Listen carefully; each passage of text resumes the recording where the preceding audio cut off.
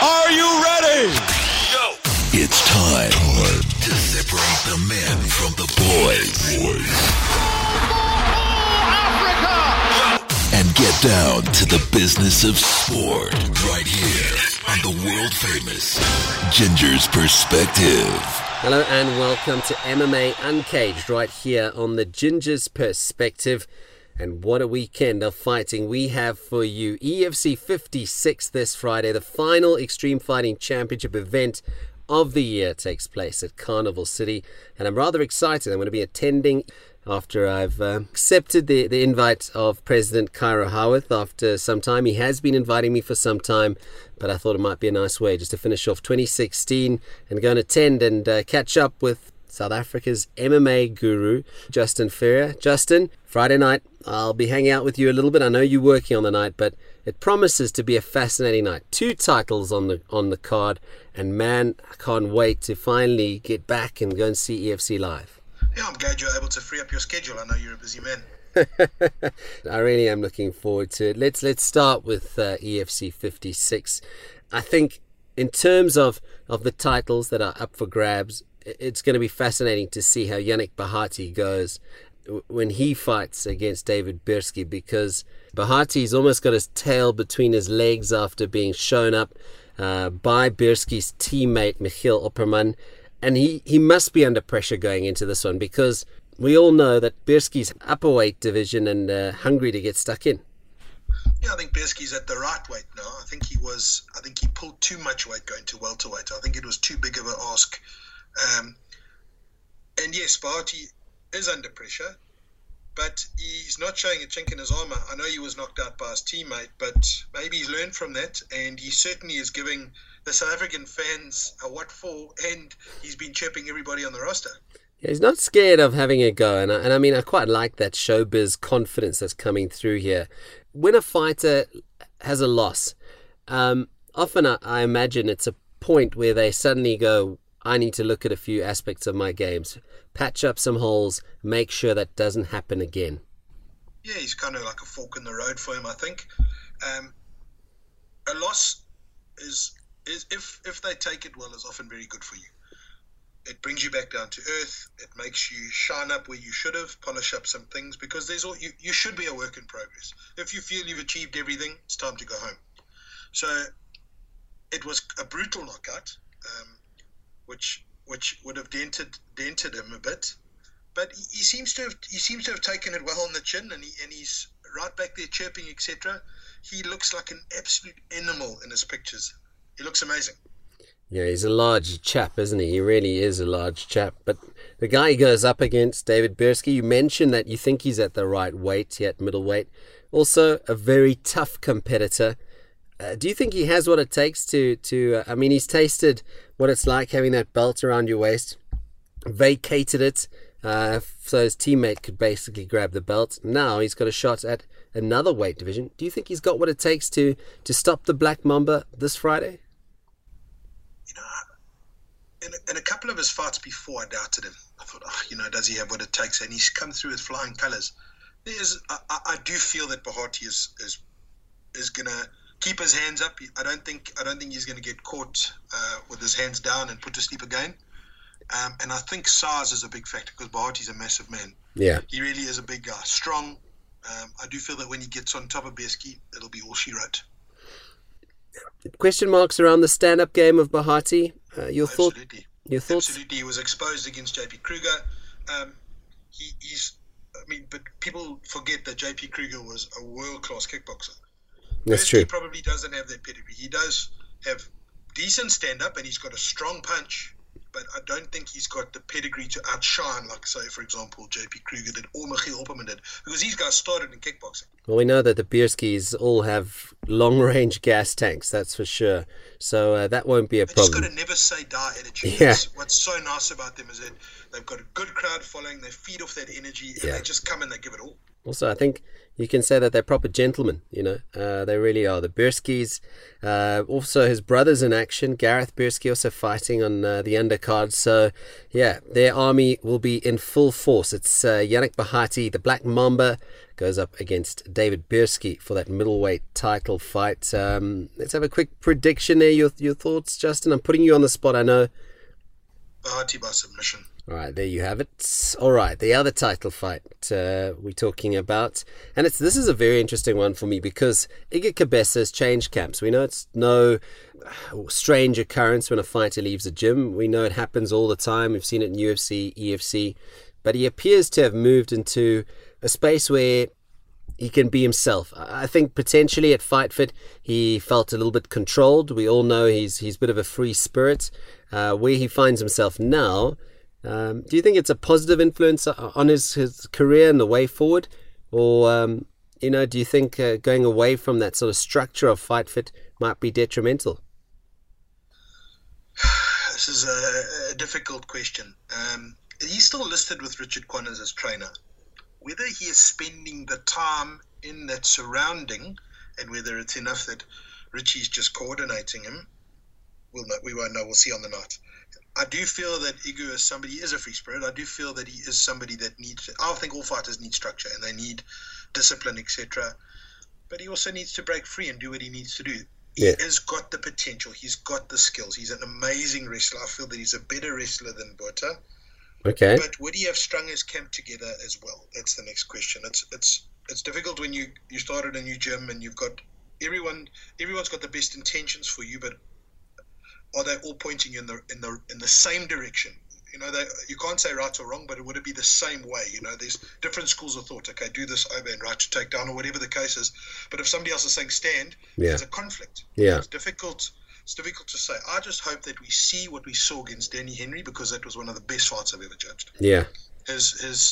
He showed me that he totally dominated opponent. He made a mistake and had his back taken, but then he rode that out and he got the victory, and it was, in my mind, a 50-45 fight. And to think of what Danny Henry did to get that belt in the first place just shows the magnitude of this victory for Iga Cabeza. But, obviously change is sometimes a good thing.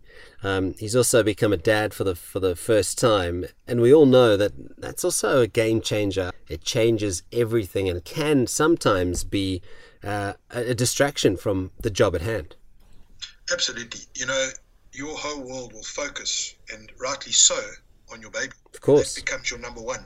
So relationship takes a back seat, and so does training. Yeah. Because you're focusing on the task at hand. It's sometimes detrimental because the guys forget that this is how they earn their money and this is their job. Henry Botha, on the other hand, we know these guys have been training with their dad for a long time. Henry's been a loyal servant to the family, to the gym in Polokwane. His wrestling is outstanding, but something that's evolved of late is knockout power and how he uses it. Here we all know he possesses it, but it's now become a weapon. Do you think there's a chance we could see Iga decide to stand and trade with Henry Botha? Yeah, Cabeza likes that inside leg kick, and he likes to fight from the outside, and then he's able to close distance very quickly. So he does like to stand up. I just don't know if he should. Yeah. You're giving your opponent an opportunity to knock you out, whereas you can just use your wrestling pedigree. What I do think is going to happen is I think that he's going to go. Ego's going to kick in, and he's going to Ego's going to kick in, and he's going to want to out wrestle the wrestler to show him why he's the SA champ. Yeah. That's what I think is going to happen. I think it's going to be a wrestling match. Well, it'll be very interesting to see how that one goes. Iga Cabeza, Henry Botha battling it out for the title. Now, in the main event, we've got the Polish tank, Rafał Haratek, going up against Dricus du Plessis, welterweight champion of the organization, making a move up to middleweight for this fight. It's not a title fight. I think we need to point that out. But Justin, a very interesting matchup. Dricus du Plessis will be hungry to put away what potentially could be one of his toughest opponents yet.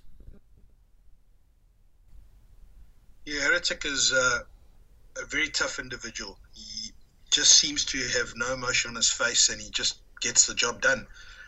Dricus is saying that it is difficult to bet against the champ, and I understand that Dricus is not the middleweight champ, he's a welterweight champ, but he he's very used to fighting bigger guys because he was a middleweight contender. So he's made the weight cut down. Yeah. He's used to these guys, these sizes. Dricus has got youth on his side.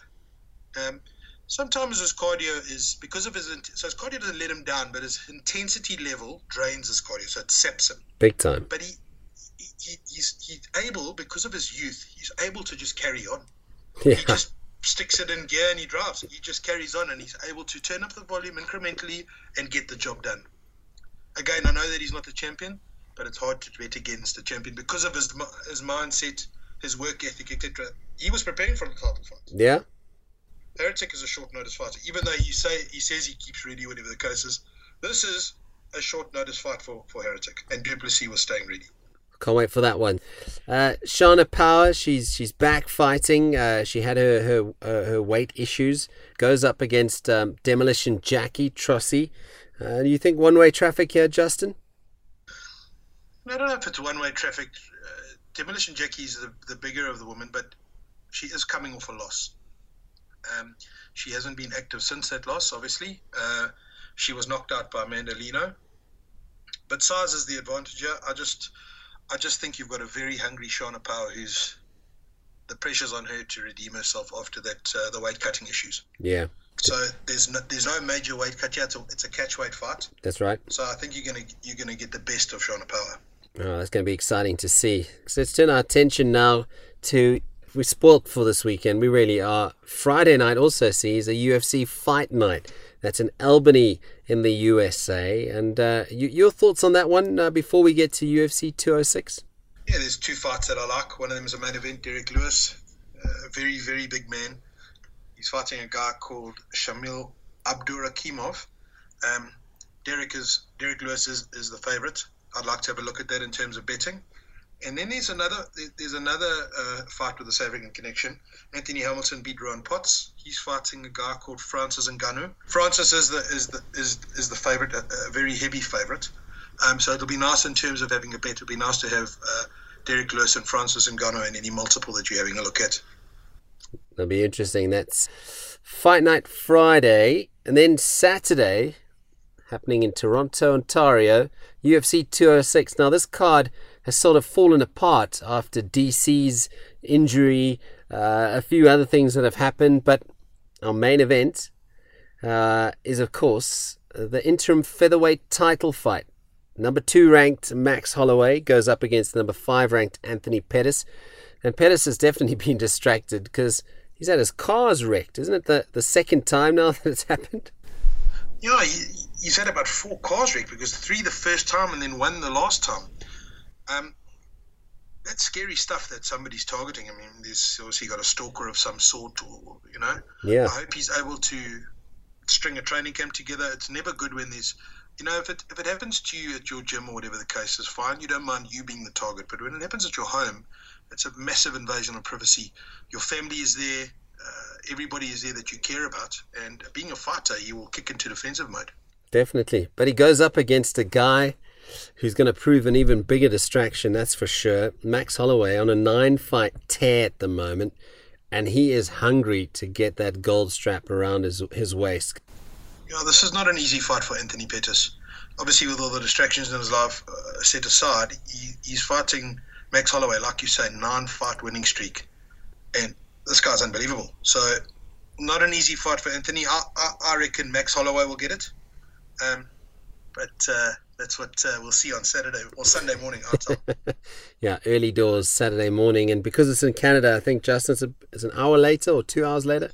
Yeah, I think it's 5 a.m. I'm having a breakfast at my house. It better be 5 a.m. because everybody's rocking up at that time. All right. Also on the main card, we have, should we say, one of your favorite fighters, the Cowboy. Donald Cerrone is in action against Matt Brown. I love his nickname, the Immortal. They go up against each other. It's 5 ranked versus 14th ranked. How do you see this one going? Do you think, I mean, we know Cowboy's not scared of a few words, but you think he can get the W here? I think Cowboy is going to win this fight. No easy game against Matt Brown. He's very tough, very, very intense, but I don't think he's got the business there. I think he was very good, but think Cowboy is way closer to the top than he is. Justin Ferrier, thanks very much for your time. Remember to catch us on the Ginger's Perspective. That's at csduplessis.co.za, as well as cliffcentral.com. And don't forget to look for the Ginger's Perspective on iTunes. That's where you can find MMA Uncaged. And also don't forget betting odds that might interest you, that you can look forward to. If you're a betting man or woman, feel free to check out that tweet after the weigh-ins. We'll give you a nice little pick that could contribute quite nicely to that Christmas stocking that you have in your house. So thanks very much for listening to MMA Uncaged. Justin, thanks very much as always for your insights. I look forward to seeing you on Friday night.